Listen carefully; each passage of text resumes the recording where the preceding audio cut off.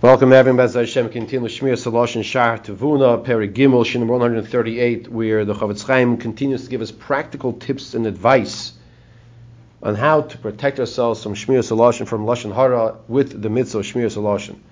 And just imagine this for a second, where the Mishnah in Shkalim tells us that a person, when he learns, he should have the vision of the Rebbe in front of him. Imagine we had an opportunity. Put in your calendar, put in your schedule, to have a meeting with the Chofetz Chaim. Imagine a meeting with the Chofetz Chaim, right? You saw Rav Moshe as a young boy, right? You saw Rav Moshe. Rav Moshe Feinstein, that's out. Imagine we had an opportunity to go to the Chofetz Chaim and say, Rebbe, I need help. I need advice in how to protect myself from speaking Lashon Hara. Imagine if we had this opportunity to go to the Chofetz Chaim. And you have a private meeting. You hear a lot of stories like this. People speak to the Chofetz Chaim. Imagine you come in, like when I went to Rav Gamliel Rabinovich last year, I couldn't believe, I had to pinch myself, so to say, I couldn't believe I'm standing in front of this tzaddik right here, right now. I couldn't believe it. I'm telling you, even when I'm telling you the story now, I can't believe that I was there also. Now, we are now in front of the Chofetz Chaim, and he's telling us, the Koshikein shetzarich lizoyer shaloi ledaber im chenvani oides chenvanim. You have to be very careful. Don't speak to people who are in the same profession as other people in the same profession about each other. Don't do it. Don't speak to one person who is in the same business as the other person you want to bring up in the conversation, because you can see where this is going to go. It's going to lead to Lashon Hara. Oim kol uman oidois ben umnasai ki mistama kol uman ein oyev es ben umnasai, because most probably someone in the same profession as he doesn't necessarily love that other individual the most. And the reason, unfortunately, why he does not love that person is because he thinks the success of his business will come from his advertising and his marketing and his product and his skills and his smile and his nice suit and his business acumen and his smarts, which you have to do all that correctly. There's no question about it. Everything that I just mentioned, you have to do what's called hishtadlus in the best way possible. However, what is the Gemara in Yuma, and what daf is it that I quote on a regular basis? It's Yuma daf lamed ches amid beis, on the top of the page. Take a look and remember it every single day of your life. Ein adam negeya b'muchen lechaveroi afilu kemalei nima. No one. You know what no one means? That means no one can take something that is destined to come to you.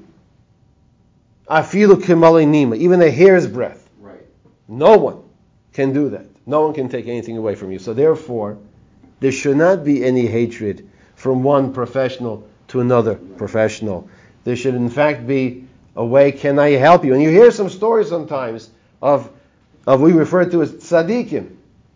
Says the Chofetz Chaim, practically speaking though, not everyone's reviewing this Gemara in their head and living their lives with this Gemara in their head. And therefore, when it comes to a person within the same profession, there comes to be this sichsuch, this dislike, as opposed to the other way. Kimistama Lamed Ches Amid Beis 38b, top line of the daf. Kimistama Kol Uman Ein Oyev Es Ben Umnasai Va'alu Ma'oid Lovay Alidei Zel Lashon Hara. And it's very possible, very practical, very likely that it will come to Lashon Hara.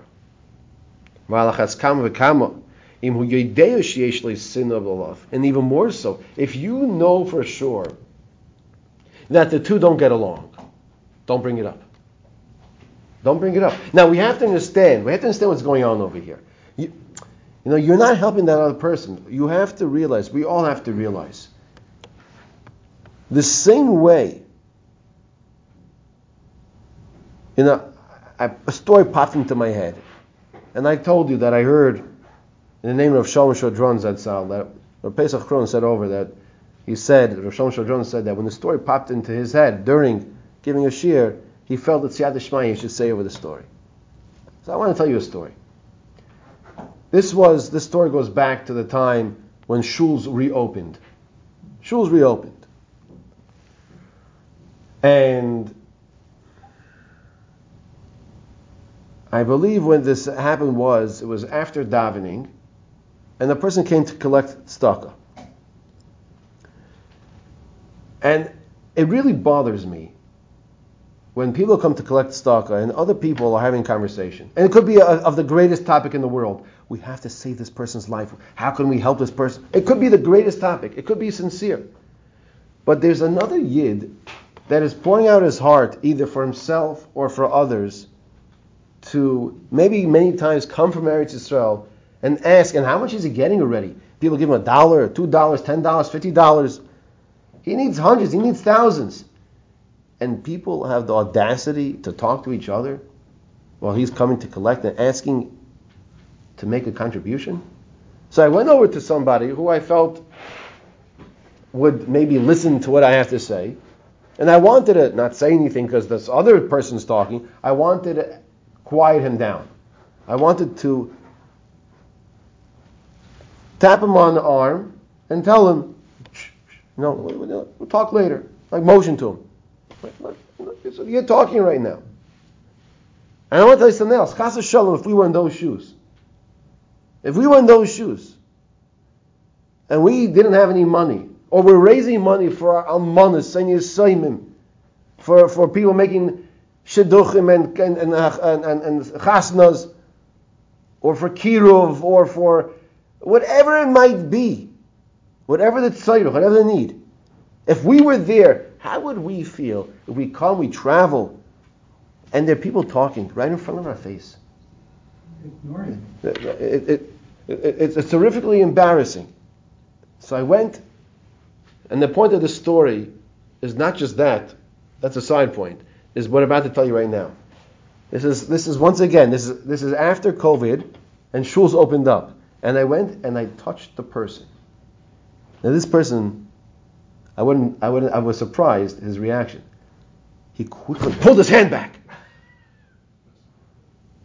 like I have a plague, like I'm sick. And he was like, "Whoa!" He pulled his hand back, like you just touched me. So I actually held myself back from doing what you're doing now. You're laughing, okay? And then I realized, okay, he didn't want me to touch him. Fine. He actually stopped talking because he was so taken aback he couldn't believe someone just touched him. I just tapped him on his forearm, like this. Wanted to bring. Did you realize someone's talking now? I'm sharing this with you because we have to realize Lashon Hara is poison. It is poison. It's the picture of the skull with the two bones on top, which you don't see anymore. That's what it is. It's worse than that. And we'll continue discussing the mindset and the attitude, the eitzes from our Rebbe, the Chafetz Chaim, how to avoid this poison.